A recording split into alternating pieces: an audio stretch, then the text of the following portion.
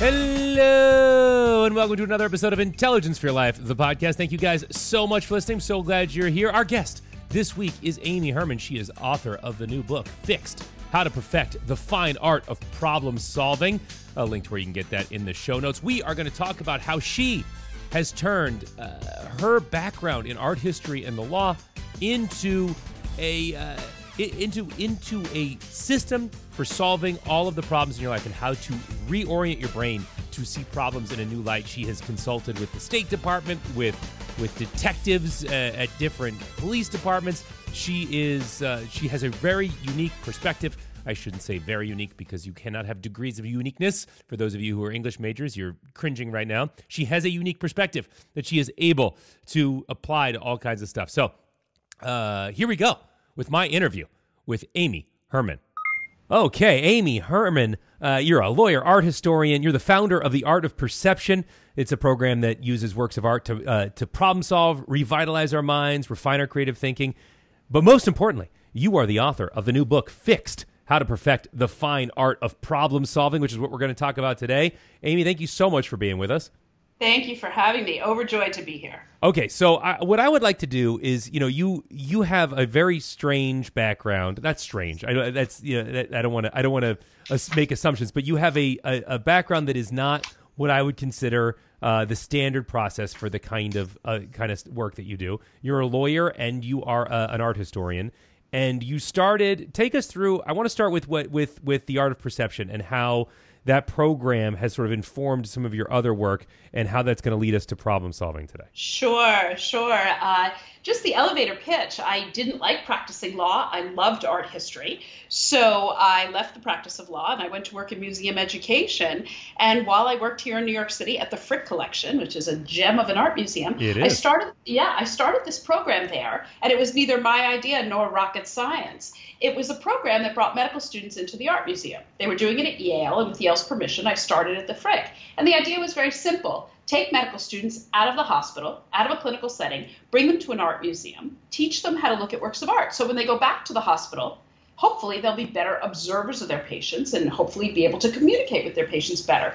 And it worked beautifully. I had medical students coming and going. And in 2004, a friend said over drinks one night, "Why are you just doing this for medical students? Why aren't you doing this for people who really need good observation skills?" I said, "Like whom?" He said, "Like cops. Why aren't you doing this for homicide detectives?" And I thought, I don't know. That's brilliant. So that Monday morning, I cold called the NYPD. And I told them my idea, and I was transferred 7 times. They said, "What, are you crazy?" And I finally got to the right person. And 6 months later, every newly promoted captain in the NYPD had to come to the Frick Collection. It made it to the front page of the Wall Street Journal, and I've been leading these courses around the world ever since then in intelligence, in the military, law enforcement, medicine, the judiciary, blah, blah, blah. Blah, blah, blah. Blah, blah, blah, blah, blah, blah, blah. So how do you take looking at art and use that to enhance the needs of, say, in this case, detectives, right? How do you marry those two things? I'm going to start with a platitude, and I'm going to say, you know what? The best things happen on the exit ramp of your comfort zone. How's that? It's a good one. I take detectives out of their comfort zone and bring them to an art museum. And I put them in front of paintings and I say, what do you see here? This is a crime scene. What do you notice? Who do you want to talk to? And for some reason, art is not particularly threatening. Everybody sees something. Right. And when I put 2 detectives in front of one painting and they each tell me what's happening, they come up with entirely different versions of what they see. And I say to them, if this happens in front of a painting, what's happening at the crime scene? And all of a sudden, it's this eureka moment. Oh, my goodness, we all see things so differently. So I use art as the data for them to rethink, how do they ask questions? How do they take multiple perspectives? How do they retrace their steps? And how do they overcome their biases? And then I realized this works across the professional spectrum. It works with the scientific researchers, and it works with the intel analysts, and it works with the homicide detectives. And now I do the same thing all over the world looking at works of art. So is it as simple as just because art is inherently subjective, the experience of perceiving it is inherently subjective, and when you begin to get people to talk about that subjectivity, it begins to exemplify the different sort of lenses and perspectives that we bring to what we think are objective analyses? Yes and no. I'm going to start by saying yes, because art is inherently subjective. But before we say it's subjective, art is really powerful. People have Sure, been sure. creating art for thousands of years, and I see the power as an art historian. But let's face it, 99% of us are not art historians. So all I'm doing is channeling that power in a work of art and getting people to connect the dots between, oh my gosh, there's so much to see in this work of art, and how can I apply this analysis to the work that I'm doing? So I'm sort of the middleman. I'm taking powerful works of sculpture, paintings, photography, bringing people who don't look at art for a living and saying, let's analyze these together. And you're going to take these skills and it's going to make you a better cop, a better surgeon, and a better FBI agent. Interesting. And I mean, is it, so it is more than just what it inherently tells us about our lens. It's also about how it trains us to look for the details. Absolutely. There's a big picture and there are small details. And sometimes people will bring me in, after Humpty Dumpty has fallen off the wall, and they think, let's bring that art lady in. Maybe she can help us put those pieces back together. And when I I do these exercises and we're in museums or we're in a conference room, and I'll hear someone say, these are my favorite words. Someone will say, I never thought of that. I would have never thought of that. And I say, Eureka, that's what we want. Because as you mentioned, art is so inherently subjective that someone will give their narrative of what's happening. And someone will say, no, you totally missed this in the corner of the painting. And then someone will say, oh, I never saw that. And the lights just start flickering with all the electricity that's happening in the room. And I really don't have to hold hands. People leave thinking, oh my gosh, I've been missing this for 20 years. I need to go back and rethink the work that I'm doing. And I think, if you think about it from a detective's perspective, right, knowing the different the different bits of history that go into it, like, oh, that background guy is actually, that's the face of the Pope while he was painting this, or et cetera, et cetera. Little things like that begin to inform the whole piece holistically that you wouldn't know if you didn't have that background information. I think for a detective, that would seem to me to be a groundbreaking concept. Absolutely. And you hit on a key point before when we were talking. You talked about pattern recognition. Look, all of us look for patterns all the time. That's what we get, we have good speakers, we have bad speakers, we see certain patterns, certain illnesses. But what I want to teach people is don't let pattern recognition evolve into patterns of expectation. Because we live in a world of outliers right now. If you have a 1 in a million chance of something happening, it's going to happen now because the world is so upside down. I teach people to recognize patterns, identify patterns, and then say, it looks like this to me, but it could be this. And painting lends itself to that so beautifully. We see colors and we see brushstrokes and we see, Van Gogh's 20 different paintings. Oh, but this doesn't look like a Van Gogh. Well, why not? How does it differ? How's it an outlier? So we talk about pattern recognition a lot. Okay, so let's for a second say that, because I do, that I understand how you got from art history lawyering into this idea of the art of perception. How did that translate, and how did that lead to you writing a book about problem solving? Well, I should start by telling you that my first book came out in 2016, and that was called Visual Intelligence, Sharpen Your Perception, Change Your Life. And that book came about because I realized all these people were taking my class and then sending me emails and writing me letters and saying, this is how it changed how I see my work. So I decided we had to write a book. And 5 years later, I was talking to somebody in publishing, and she said, we were talking about, the wide spectrum of clients that I work with. And she said, why are all these people still coming to you all these years later? Why are you still doing this? And I said, let me think about that. Let me ruminate. Why are all these people coming to this art lady? And I realized they all had a problem to solve. Everybody had a problem. It wasn't the same problem. But yesterday's solutions, we know, do not solve tomorrow's problems. And they needed innovative ways because the world is moving so quickly that problems are developing faster than we can solve them. So people are coming to me. I showed them an innovative way of thinking about their work and communicating. And now maybe they were betting that I could show them an innovative way to solve their problems. Right. And so I decided to write a book using the artistic process, the creative process, as a template for solving problems. And so you begin to give them this template, this creative process for solving their problems. And how does that, and then that leads to the book, but how does that, so one of your chapters, and I think we've kind of covered on this a little bit, is clean your lenses, right? It's the opening of your whole concept. And that, I feel like, is the inherent nature of what we were talking about before, which is clean your lenses is basically accept your own subjectivity or analyze your own subjectivity. That's right. And let's be honest, nobody can totally clean their lenses. We Right. all have inherent biases. And I always say, I'm not trying to get rid of your biases. I'm trying to make you aware of them. And so the best way to clean your lenses, the book is broken down into 3 big sections: prep, draft, and exhibit. Oh, nice. Because that's what all artists have to do. They Right. have to prepare, they have to make drafts over and over again, and finally the work is exhibited in one way or another. And so that's what we all have to do. We have to prep for solving a problem by saying, all right, let's figure out what this problem is. Let's articulate what the problem is, clean our lenses, let's start from scratch if we can. Then we have to think about stepping into other people's shoes and define this project. Then we move into draft. Let's do sketches. Let's think about this. Let's try different iterations. And finally, we move into exhibit. And when you exhibit, you run into all kinds of problems: contradictions, mistakes, things break. So I address each of those. And I want this to have universal applicability. I want engineers to be able to use it, and I want stay-at-home mothers to use it, and people that are caring for the terminally ill to use it, because we all face problems every day. And I don't want anybody to be more exhausted than they already are. So I teach them to break their problems down into these bite-sized pieces, celebrate the small accomplishments, and then move on to the next problem. And okay, so I mean, why do you need a whole book if it's that simple? Because it's not simple. The problem is we all have these huge problems, and you say at the end of the day, I have such a headache. I have so many things to think about. And I don't want to add to people's plates, memorize these 3 points and follow my direction. No, not that. Here's a template that you can use with your kids. You can use it at your job. You can use it with your partner. You can use it however you want to do it. I just teach people to be able to manage contradictions, to incorporate their mistakes into their solutions, and to break things down in manageable pieces, because otherwise we're just going to be consumed by our problems. Right. People are swimming in a mess right now.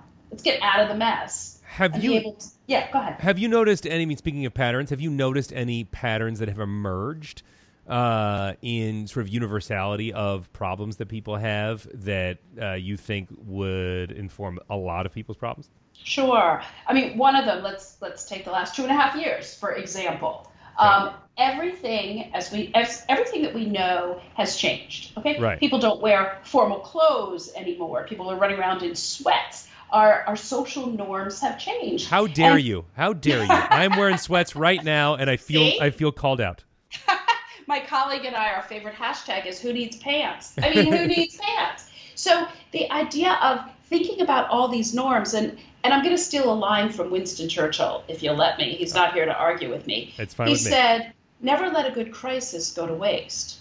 And so my idea is, let's not think of this pandemic as this heavy weight. Let's look back at the last 2.5 years and say, okay, what worked for us? What didn't work? And let's bring forward with us what worked, and let's leverage it and do even better. Because all of us have had to face problems that we didn't see coming for a mile.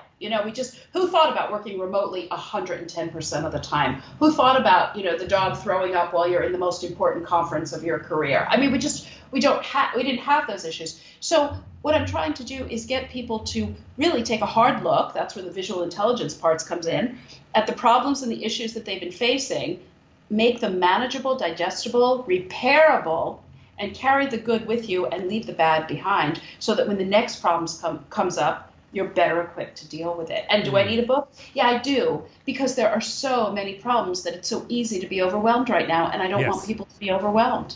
Yeah. Yeah, I mean, that is... So, I mean, one of the things I really like about the way you're framing this, right, is the prep stage, where you define the project and you break it up into smaller pieces. You identify your subjectivity, you break down the process. When you do that, it does help you not feel a little bit less overwhelmed, and it gives you those small tasks that make you feel like you're making progress on something that you wouldn't necessarily feel like you're making progress on. Absolutely. And one of the key pieces in the draft section, most people would make it negative, but I've turned it into a positive. It set a deadline.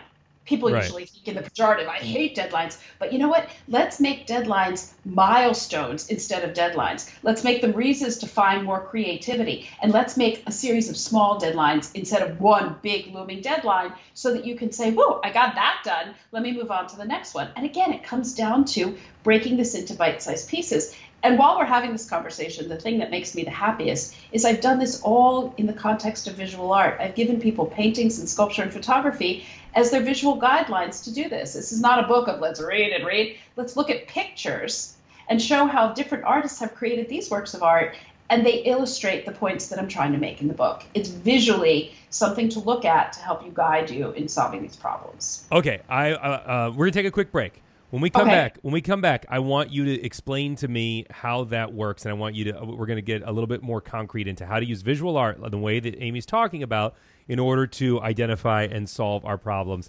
When we come back with more from Amy Herman. All right, Amy. Before the break, we were talking really quickly about how you take. I mean, we talked about how you use the idea of fine art to teach people about themselves and about their perspectives and about how to find details and, to be better detectives, et cetera, et cetera, et cetera. Right. Not to be so dismissive of your body of work. I'm just moving past it because we got there. Right. But you were, before this, you were talking about how this idea of problem solving, of breaking down the problems, these seemingly insurmountable obstacles in our lives, you use visual art, use pictures in order to help us break it down. So can you give us an example? Because it sounds fascinating. I buy into the overall concept, but I wanted something a little bit more concrete. So can you give me some concrete examples of how, like, we could take a life problem or a business problem and use visual art to begin to break it down? Absolutely. There is one painting that I introduce in the opening pages of the book, and I trace the painting all the way through the book. It's sort of this milestone, because the painting itself is called The Raft of the Medusa, and it's a horrifying painting, horrifying. It was painted in 1819 to 1820, and basically it was a commemorative painting of a ship that ran aground in 1816, and it'll sound very familiar. There was an incompetent captain who was appointed by someone by the king in France, and he appointed this captain. The captain didn't know what he was doing. The ship ran aground, and the captain tried to save his life and those of his senior officers, and everybody else had to go onto this lifeboat.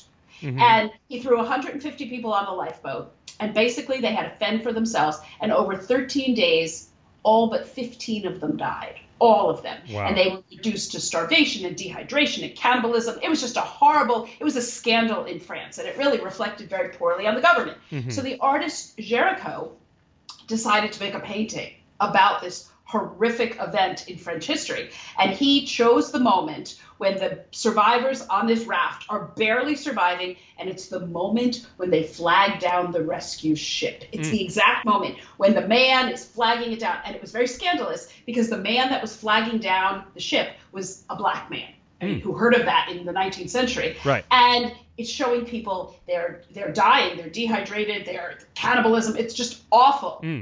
And Géricault took this as his problem. The canvas is huge. It's 23 by 16 feet. And he had to take a political problem and he had to put it on canvas. The government was angry with him. He didn't have enough supplies. He shaved his head. He was getting out of an affair. He had millions and millions of problems. How did he solve the problem of creating a painting that now takes the whole wall at the Louvre?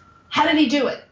How did he get the paint? How did he seclude himself? How did he break it down into digestible pieces? How did he overcome his hurdles? And so I traced the creation of this painting.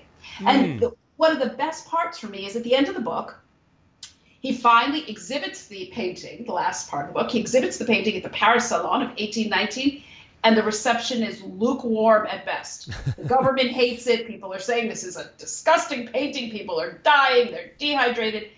And you know what the problem was? He took the painting down, he took it to London, and he showed it in London, and everyone loved it. Why? Because he lowered the painting so people could see it. He just changed their perspective. So it's all about problem solving, from the creation to the idea, to making the painting, to getting your subjects, to taking dead heads out of a morgue and painting them, to actually exhibiting the painting. So I use this as a model, saying you can't take on the whole project at once. You have to break it down into small pieces and say, how am I going to solve this problem and this one and this one, so I can finally, say you have to sell your parents' house. Say parents have died, you have to sell the house. How am I going to empty the attic? How am I going to do all these things?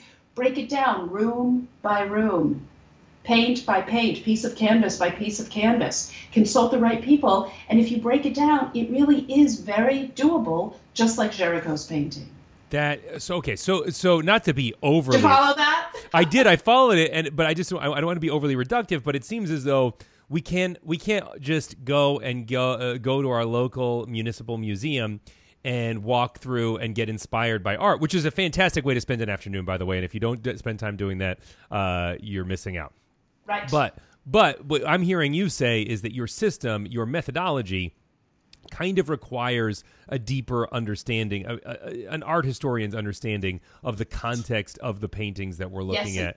Yes and no. Okay, go ahead. Yes and no. You know why? First of all, as you said, just to follow those coattails, going to an art museum is always a good thing to clear your head when you are really weighted down with a problem. But not all of us have the luxury of saying, you know what, put that on hold. I'm running to the Met. I'll be back in an hour. Nobody can do that. But the idea, you don't have to have any prior knowledge or art historical knowledge. What I tell people to do is when you do go to a museum, when you do have the privilege of going to a museum, walk into a gallery and say, which of these works would I take home with me if I could? If I could take any of these works on the wall home with me, which one would it be? Go close to it and understand why you're drawn to it. What is it about that work of art that you're drawn to? Walk around it, look at it from different angles, think about what you like, what you don't like, what are the colors, what's the subjects, what's going on here? And only then can you read the label. I want you to think about your own sense of observation before you read somebody else's interpretation of what you should be looking at. And that's how I want you to look at a problem. I want you to walk around it. I want you to look at the different angles. I want you to sleep on it if you can, think about it the next day, talk to other people, and then get other information. So it really isn't about the substantive content. I just gave you the example of the Raft of the Medusa as the template for thinking about breaking down big problems into smaller ones. But also using your own strong sense of observation, because what I've learned after working with thousands of people in all these different professions, everybody sees something. And you need to rely on your sense of observation. What are your kids not telling you when they come home from school? It's as important as what they are telling you. How can you really leverage your own observation skills to look at your problems differently with the ultimate goal of solving them? I mean, and that's fantastic. I mean, it's crazy, isn't it? It's crazy. It is, and it's enlightening and it's inspiring, and I hope that everybody this makes everybody want to go out and buy the book. Again, the book is Fixed: How to Perfect the Fine Art of Problem Solving. There's a link in the show notes for where you guys can buy it. Can I tell you one more very quick anecdote? Oh my gosh, please. Do you have time? Okay, of course. Because it's a real life problem. When I was working on visual intelligence, my editor suggested the title, Sharpen Your Perception, Change Your Life. And I said, come on, Eamon, this doesn't change anybody's life. And he said, it changed mine. I said, what are you talking about? He said, I was riding the subway in New York, and I was on the subway, and the woman across the aisle from me started coughing. And she was coughing harder and harder and fiddling through her purse.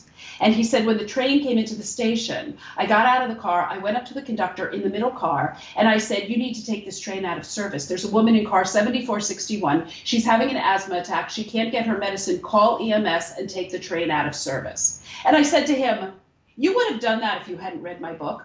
He said, I wouldn't have. He said, because you taught me how to put the pieces in place, to look at the number of the subway car, to know the term, take it out of service, to be able to articulate what I observed and why the woman was in trouble. And don't you know, while he was in the subway station, EMS came, took the woman away, and he saved her life. Wow.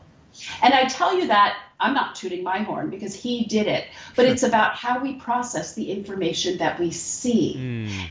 This woman was having a real problem, and because Eamon knew how to take that visual information and put it to use by telling the conductor, take this train out of service, call EMS, he used the visual information to save somebody's life.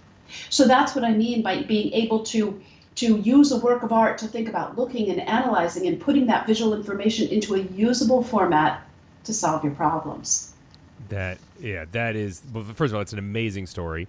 I loved it. Second of all, what I like so much about it is that you're talking about information that we already have access to. So there's readily available. Right. Readily available. Yeah. There's nothing in this where, if you are, whatever field you're in, there's no additional coursework you need to attain. There's no, look, I think continuing education is important, but there's nothing to what you're proposing that requires anything beyond training yourself to see and process these things as they come to us. I'm going to steal a line again from one of my intelligence colleagues. You know what he said? He said, neurons that fire together wire together. Yes, I've heard that. And when you look at works of art, you are engaging your brain in a way that nothing else does. It's like when you listen to music or you watch a video. And when those neurons fire together to look at works of art, they're going to wire together again at another point to solve your problem. That's my premise. Let's use our brains to look at art and analyze it so that we can set our brain in a pattern to wire together to solve problems at another time. So when Eamon looked at my methodology and looked at art and then saw the woman on the subway really gasping for breath, he put the two together, connected it, and saved her life. There are a lot of people with art history degrees right now who are feeling very vindicated by your system. I'm cheering them on. Let me tell you, I'm cheering them on. See, Mom, I can do something other than just work at a gallery. Folks, the book, again, is Fixed. Link in the show notes, How to Perfect the Fine Art of Problem Solving. Amy Herman, I know your time is valuable. We're going to wrap this up, but I am going to ask you two last questions. First, sure. How can people follow up with you aside from just buying the book? Thank you for asking that. My website, on social media, I'm at Amy Herman AOP, which stands for Art of Perception. And I also have a website that details all my work, my clients, and how to reach me. And that's artfulperception.com, ARTFUL perception.com. Link to your social media and your website will be in the show notes as Fantastic. well. Last but not least, this is a question I ask to everybody. What is one thing we can all start doing today that will make our lives a whole lot better? I can tell you, don't let perfection be the enemy of good. Stop striving to be perfect and let good be good enough, whether it's in living your life or in solving your problems. Don't beat yourself up and let good be good enough. And I'm going to add a second one. Go for it. I'm going to quote Henry James, who said, "Try to be the person on whom nothing is lost." Open your eyes. Oh, which is exactly your eyes. that quote. I feel like really exemplifies your system, right? Try to be the person on whom nothing is lost. To take it all in. That's it. And you know what? As you said before so beautifully, you don't need to take a course to do this. It's about training your eyes and training your brain to engage differently, which I hope will help solve your problems. Absolutely. And Amy Herman, thank you so much for your time today. Really, it was a pleasure. Thank you so much for having me. That's it for our show today. Thank you guys so much for listening. If you like the show, please rate, comment, and subscribe on Apple Podcasts, Spotify, Stitcher, wherever you get your podcasts. It helps us out a lot. Leave a review if you wouldn't mind. Again, that just moves us up and helps other people hear the show. Share it with a friend if you want to. If you want to follow up with us or message us, you can find us at facebook.com/John Tesh, at John Tesh at John Tesh _IFYL on Instagram. I am Gib Gerard. You can find me at facebook.com/Gib Gerard or at Gib Gerard on Instagram and Twitter. Please reach out. Tell me what you think of the show. I try to respond to every DM, every mention of the show, because ultimately I do the show for you guys. So thank you so much for listening.